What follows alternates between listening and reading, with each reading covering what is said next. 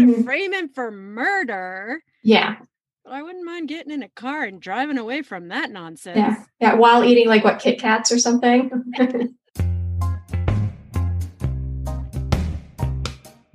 Gillian Flynn's Gone Girl is a thriller about the terrible secrets that can hide in a marriage.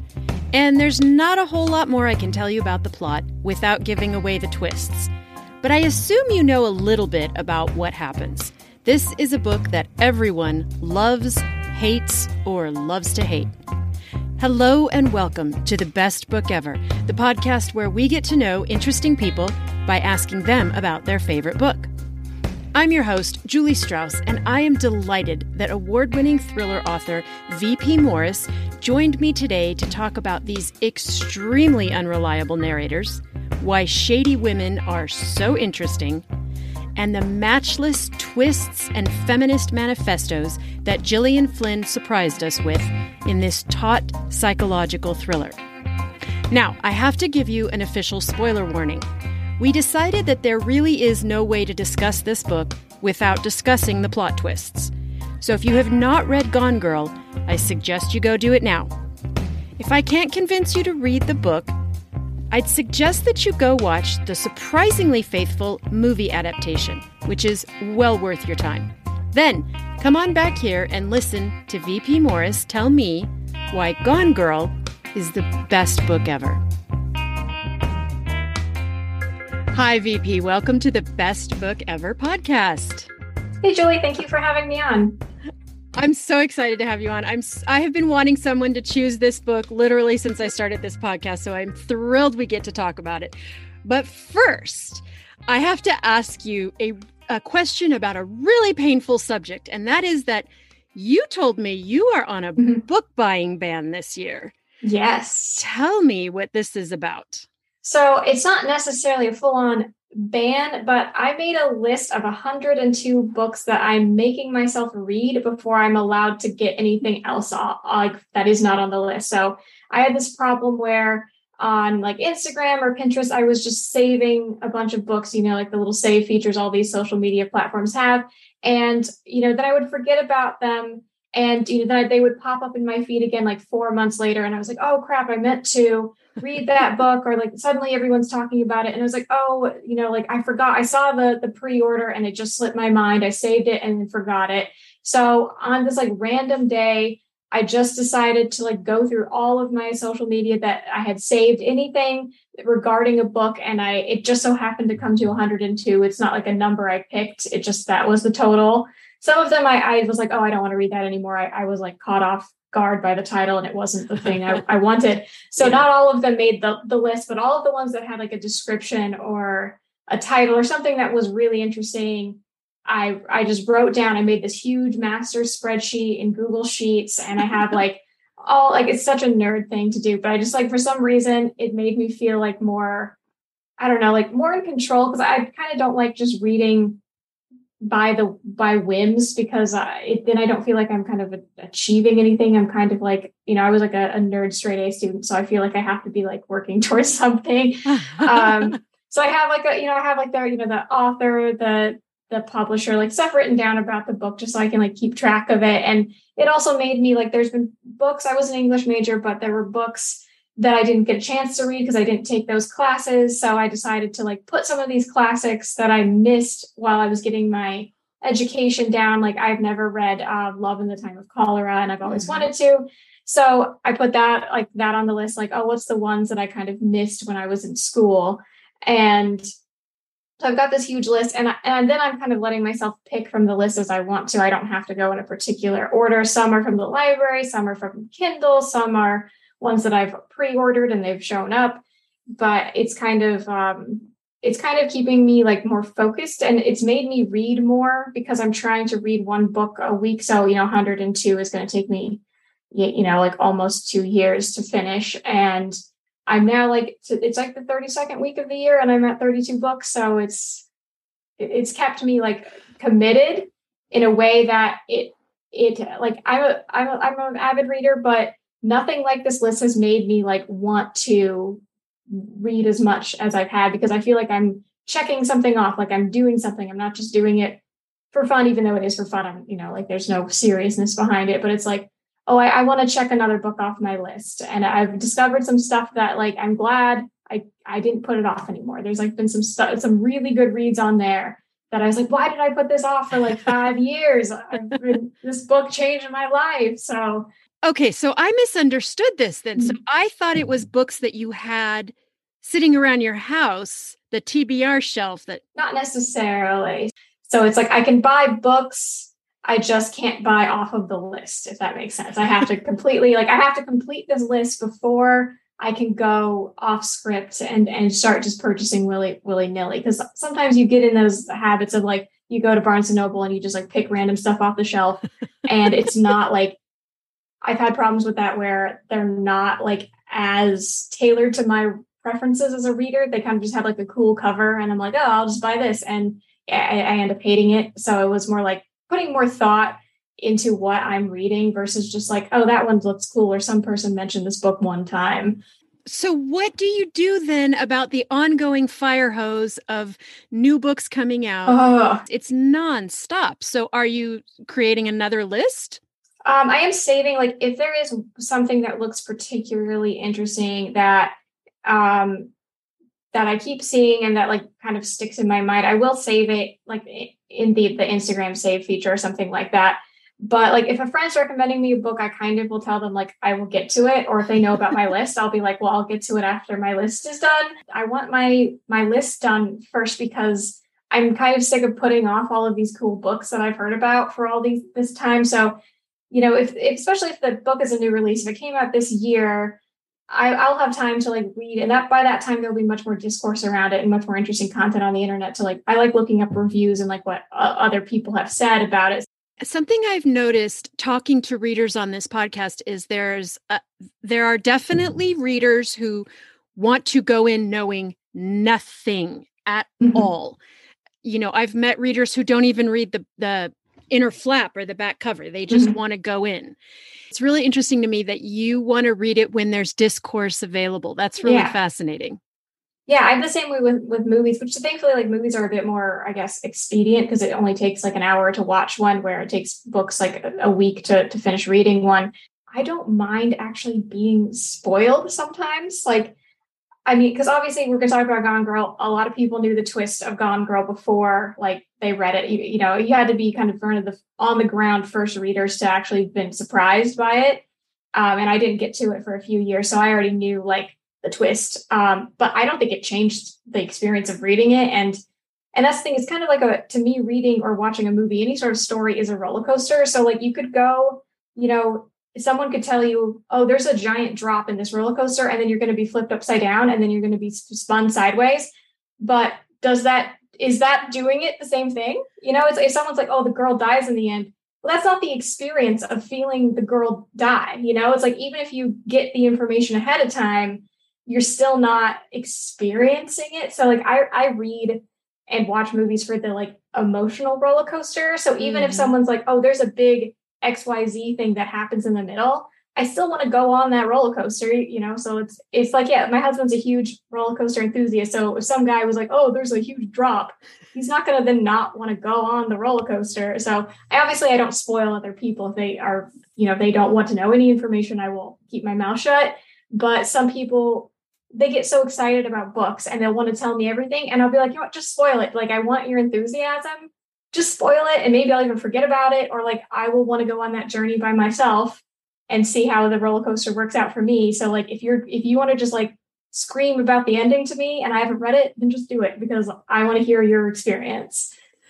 I love that analogy so much, because roller coaster is perfect, because people who love roller coasters, they're more excited when they look at it and they go, my God, look at that drop right there. Yeah. I cannot wait to get on this thing. I'm going to announce right now that we're going to talk spoilers on this.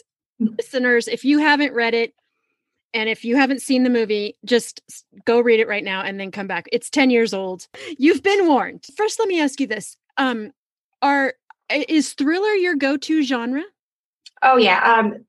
Thriller and horror are my go-to genres. I'm odd. I like to watch horror and write/read thriller, but I will obviously watch thriller and read horror, but thriller is like, if I'm going to, like, hypothetically, I don't have anything to read on an airplane and I'm in one of those little bookstores in the airport, I'm going to go for a thriller to keep myself occupied. That's like my go-to. It's like, I like having very high stakes in a story. So even though I do have like a spot in me for like romance or women's fiction, something that's a bit more light and character focused, if I'm on a desert island, I want thriller, essentially. And I always get so mad when people talk dismissively about airport books, and they always say it in that exact tone of voice, like, oh, it's just an airport book. That makes me so mad. Those are the best books. Those books where you don't lift your head up until you land and you go, oh my God, we're already in Florida. What?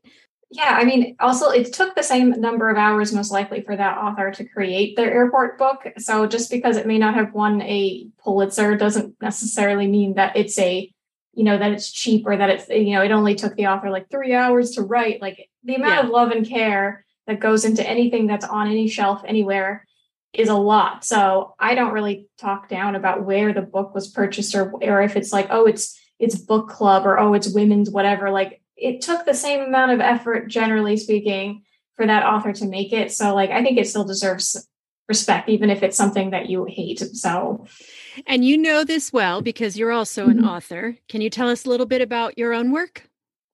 Yes, so I have 2 thriller novels out right now, as well as a few Amazon Kindle short reads. My novels are called Shadowcast and Dead Ringer.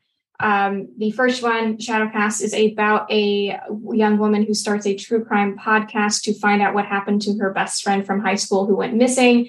And little does she know, the man responsible for said disappearance is listening in and messing with the investigation. And yes, dun dun dun. That's a good one. Yeah. And it's that one. That was my first release. And it has like over 500 reviews on Amazon. It kind of not necessarily blew up in like a huge Gone Girl way, but it got a lot of like really good reviews. So I'm very proud of that one. And I just recently released Dead Ringer. It only came out a few months ago. And it's about a young woman who's led a hard life, a lot of low-level crime. She's got a record, a bad reputation, and she decides that she's going to take over the life of a dead girl who looks just like her. And so she infiltrates this this wholesome cheerleader, all-American girl who's, a few years younger than her, goes to high school. And it turns out that girl's family is hiding like a really messed up, deadly secret. So now she has to like hide her fake new family secret and make sure that they don't find out who she really is. Oh my God, those both sound so good. Which it's I'm going to do the thing that the movies do, based off of a true story, even though it's a very small asterisk. No. Yeah. That second one is based on a true story? Not the insane part about the family, but there has actually been, back in like 2016 or so, there's an article that came out in the Atlantic about, there was this like random little like trend of adults faking their identification to go back to high school to relive their glory days. Yeah. What the hell? It's kind of sad. It was mostly men who got injured doing like college ball and wanted to play like football with young, they were like 20 and they wanted to play football with 16-year-olds and be like, I'm the man, because they're 4 years older and they're bigger and they're stronger, but they're not good enough to make it to the pros. And then there was this case of a young woman who had her daughter at 15. She had to drop out of high school. And she switched identification with her daughter after she became a teenager because she wanted to relive her high school experience that she missed because she got pregnant so young.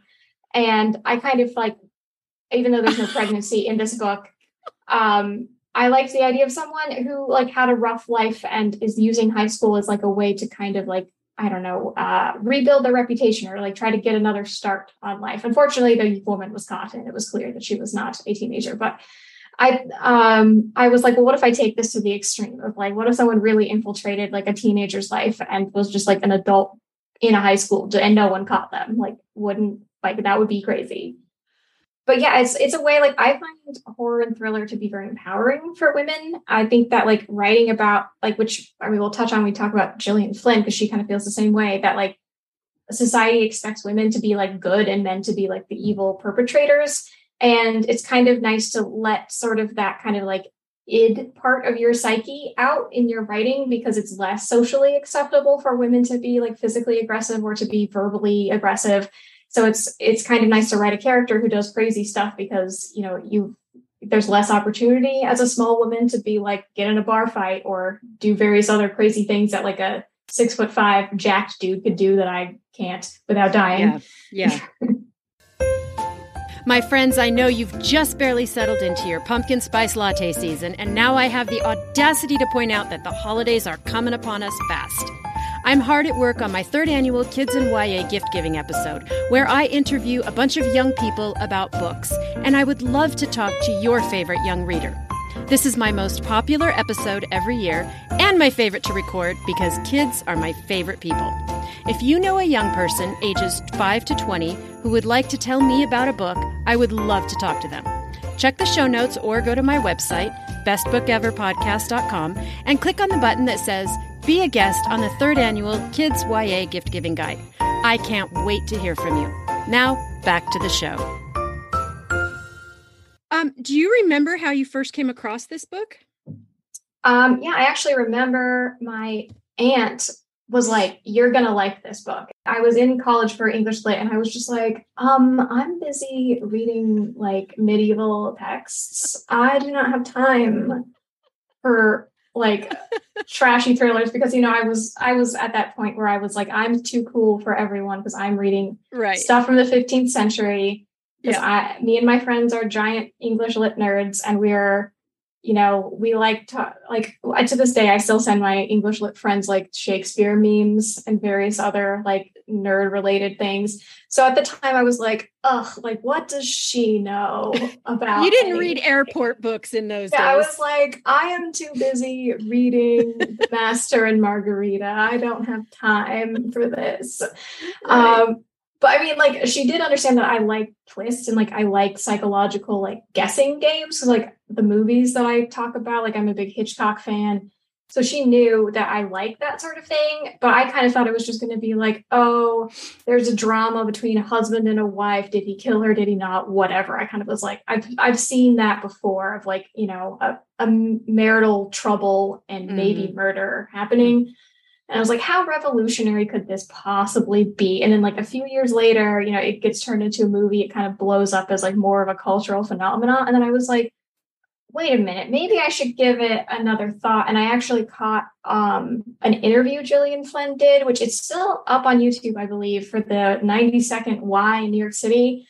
And she was talking about how she writes her female characters and how she likes them to exist in a world of gray, that they're not these like damsels that need to be rescued, or they're the shining light that can like redeem the man, which we see a lot in fiction of like the girl is so pure and so innocent and sweet. Of course, she can save, like make the bad guy not be bad anymore. But she doesn't want them to be these like kind of femme fatale one note villains that are like, oh, evil, like Ursula from The Little Mermaid. She didn't want them to be these like harpy villains.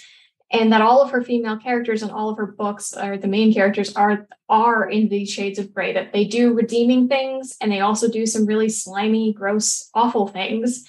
And she wanted them to feel like real troubled people. And I was like, that's what I want to both read and write. So I caught that and I was like, you know what, I think I should finally give her writing a chance. So now I've read everything that she's written as far as I could find. And I just love that. I love the way she went about character. If you were to hand this book to someone who hadn't read it, how would you summarize it for them?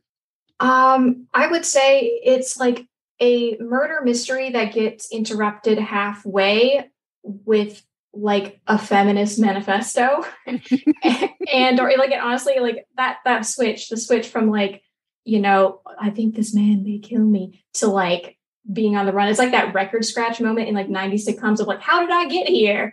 I like that. Like, it also like the second half of the book, or when we get Amy's perspective, is like if you took a femme fatale from like an old school noir and you actually gave her a real backstory. That's what I think it is. It's like a flushed out femme fatale. I think if I had to give it like a 3-word like elevator pitch, that's what it is. So it's like Amy is clearly bad for everyone. She's not a nice person. She's got problems, But if a man or another type of author got a hold of Amy, he would just make her this like stock villain that we've seen in various other detective or mystery things, where it's the really hot chick who walks into the office and is like, I need help. I need a detective. And it's like, oh, it was me all along. Ha ha ha. And tries to shoot him. And you never get her motivation other than maybe she wanted money. Maybe she wanted fame. Maybe she wanted attention. But that's it. It's like one note. But Amy is super complex. So like she's actually a real person under the femme fatale, and that there's actually like societal things, her own parents even, that have pushed her to be that like stock character. And like there's even a moment where she's saying to Nick about being the nagging wife, like, don't make me be this person, like don't make me take on the stereotype of the nagging wife. And it's like every other person in her world has made her take on a role. So it's like her parents made her be Amazing Amy. Various other men have made her be the cool girl. She like had to perform the role of like perfect wife. So, and then she's like, I'm going to perform the role of like missing wife. So I like that we get to understand that like everything she does is an act, or that it's kind of like other people expecting her to be a certain way. And that it's not just her like sitting alone in a dark cave being like, oh, I'm going to be the evilest woman in the world and I'm going to frame this guy for murder. Like there's other forces at work. That cool girl manifesto. Yeah. Every woman felt that to her bones. And I think she does a great job of absolutely playing with all of those things of when you realize that Amy is very, very bad. It is such a shocking moment because we are so trained by this. If they're a perfect all-American couple and she's this beautiful, slim, blonde woman, obviously she's the one who is suffering the abuse. And that flip mid-book, when you realize how we've been played into your own gendered expectations, I think it is the most magnificent twist. Yeah, and it's all her doing, because like there have been other books where like you think the victim is dead, but then it's like, oh, she's like been kidnapped, then the agency is gone. Like so like the kind of paradigm that I see in like mystery novels is like a woman goes missing, she's either kidnapped or dead, and there's no like there's the chances of her being the perpetrator is like none. And that's the flip, is like she's still alive, but not because like, oh, some evil guy took her to hide out in, you know, his dungeon. She's alive because she wants to be, like, she wants to actually like screw him over, which is just like, that's amazing. And it's also like really interesting because like she also goes after his reputation. Like like it's very conniving. Like I like that it's not just like she wants him locked up in prison. She wants people to think he's a wife murderer. Like there's very few villains that are like, I want the world to see you as a scumbag as your punishment. And like, I don't even care too much about the physical like ramifications. Like you can continue being alive. Like at the end, she very clearly could kill him at any time she wants to. Like it's been clear she's capable of anything. But she keeps him alive because she wants him to have to live with the reputation she's created as like a guy who was like wrongfully accused, and now that's his narrative. It's like she wants to be in control of the narrative. And I like that about her, that she's smarter than a lot of other villains who kind of just care about the short game. Yeah. What is terrifying is that pre-calculation. And like, just to pivot, I think Margot's the unsung hero of this book. Like she's the only like closest to normal as anyone else is in the book, because Nick has clearly his head up his own ass because he doesn't know anything that's going on in his life. And Amy is obviously a conniving psychopath. So like the average person is not like her. Margot's the only one in this book that has like her head on her shoulders and is like, this isn't right. What's going on here is wrong. And Nick's like, it's fine. Like, no, it's not fine. So she's kind of like the audience surrogate, or like the only person who acts like a normal human during all of this. Yeah, sort of a tonic to, because otherwise you would really feel like you're just in a fun house. Even the lawyer who's trying to help him, you know, he's such a flamboyant character. Yeah. I mean, most people involved are kind of nutty. Right. He clearly doesn't care whether or not his client is actually guilty. He just wants to win, or he wants to like show off to the world that he can like get anyone out of anything. Like everyone has their own like shitty agenda. And actually it's kind of interesting that like when crime happens, people don't just like, even though they might drop everything to help, like all those volunteers, they all have like a motive to get their 15 minutes of fame, or to be like, oh, I was there when they found the body, or I was there when he confessed. Like people have their own little motives. And I think the way the writing is really shows that like some of these people who have good intentions are really like not great people too. Okay, I want to read you this as I was getting ready to talk to you, because I also like to go on and read reviews and conversations and things. And I love an unreliable narrator. But I read this great analysis that says this: the book has 2 Nicks and 2 Amys. Real Nick, who's just a regular guy; fake Nick, who's the cool guy who seduced Amy; fake Amy, who's Diary Amy, the nice goody two-shoes girl; and then real Amy, who's the conniving mastermind. And then if you think of it that way, and then you realize that real Nick was attracted to fake Amy, real Amy was attracted to fake Nick. Real Nick and real Amy hate each other. Yeah. But also can't live without each other because they are the only ones who understand each other. Yeah. And interestingly enough, because like we don't get, we're only getting their perspective. Amy never stops to think that maybe men get pressured to play the cool guy. I mean, obviously there's a bit more sexism towards women playing the cool girl, but she kind of is like, I had to put on this role for you. Like, how dare you betray me? But maybe he's thinking like he doesn't have the same intellect or the same depth to him to think about that, even though there's a point where he does kind of acknowledge that he had to put on a bit of a show to get her attention and woo her. He doesn't give it a character. Like he doesn't have a cool guy monologue, but I feel like a smarter man could have articulated that maybe to get, this gorgeous woman who comes from money, he had to be this like mysterious Playboy-esque type figure to get her. And maybe there are men out there who feel the need that they have to lie about who they are to be viewed as attractive. And maybe that's like almost like an inverse sexism. Maybe there's something that we put on men that they have to be perfect too in a different way.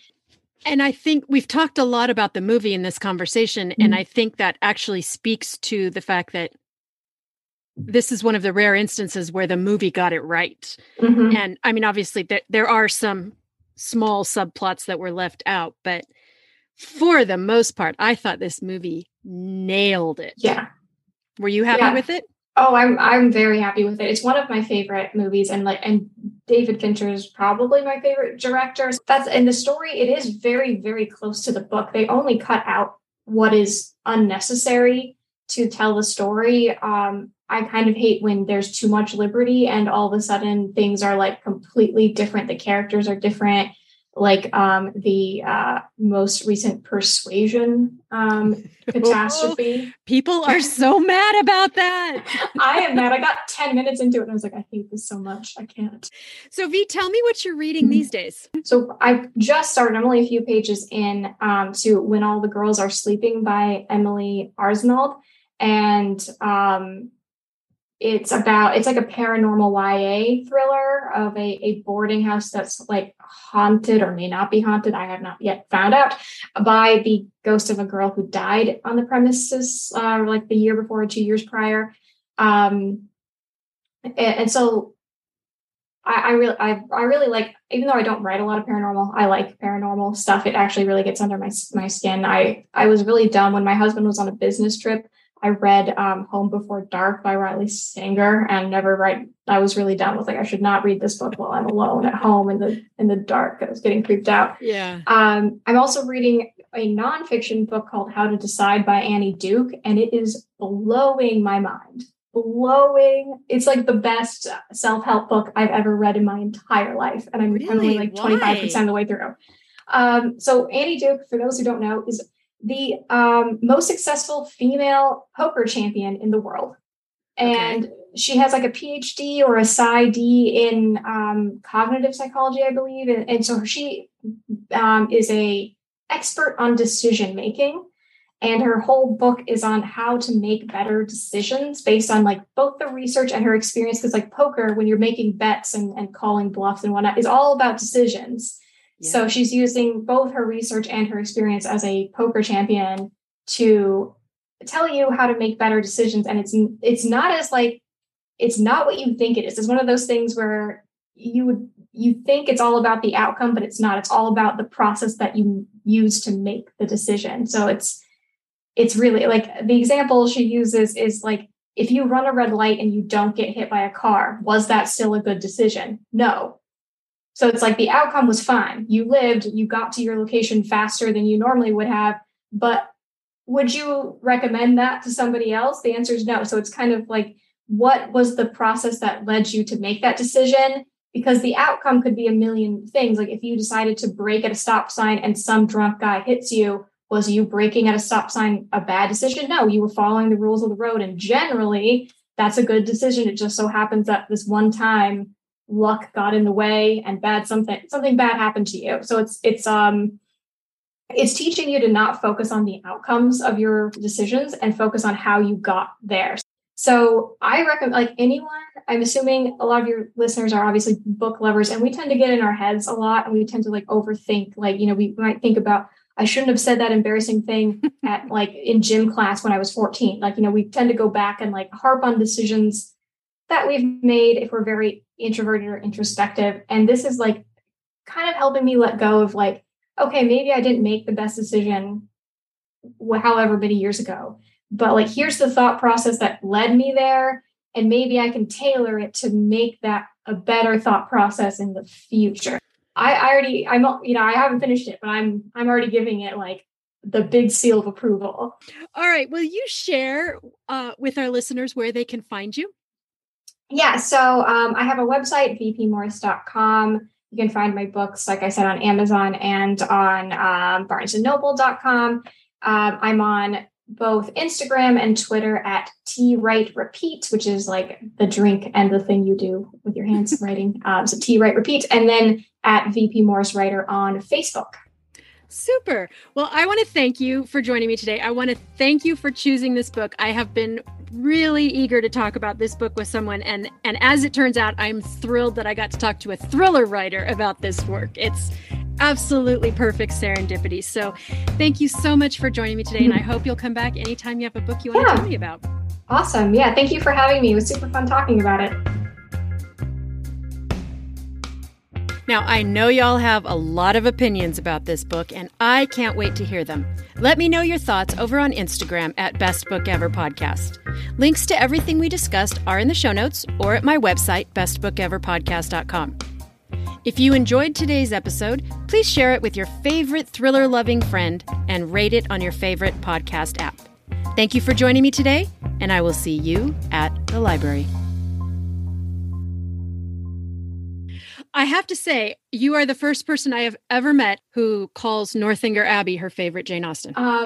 It's because I'm not like other girls. I'm just kidding. I'm sorry. I had to full circle cool girl moment.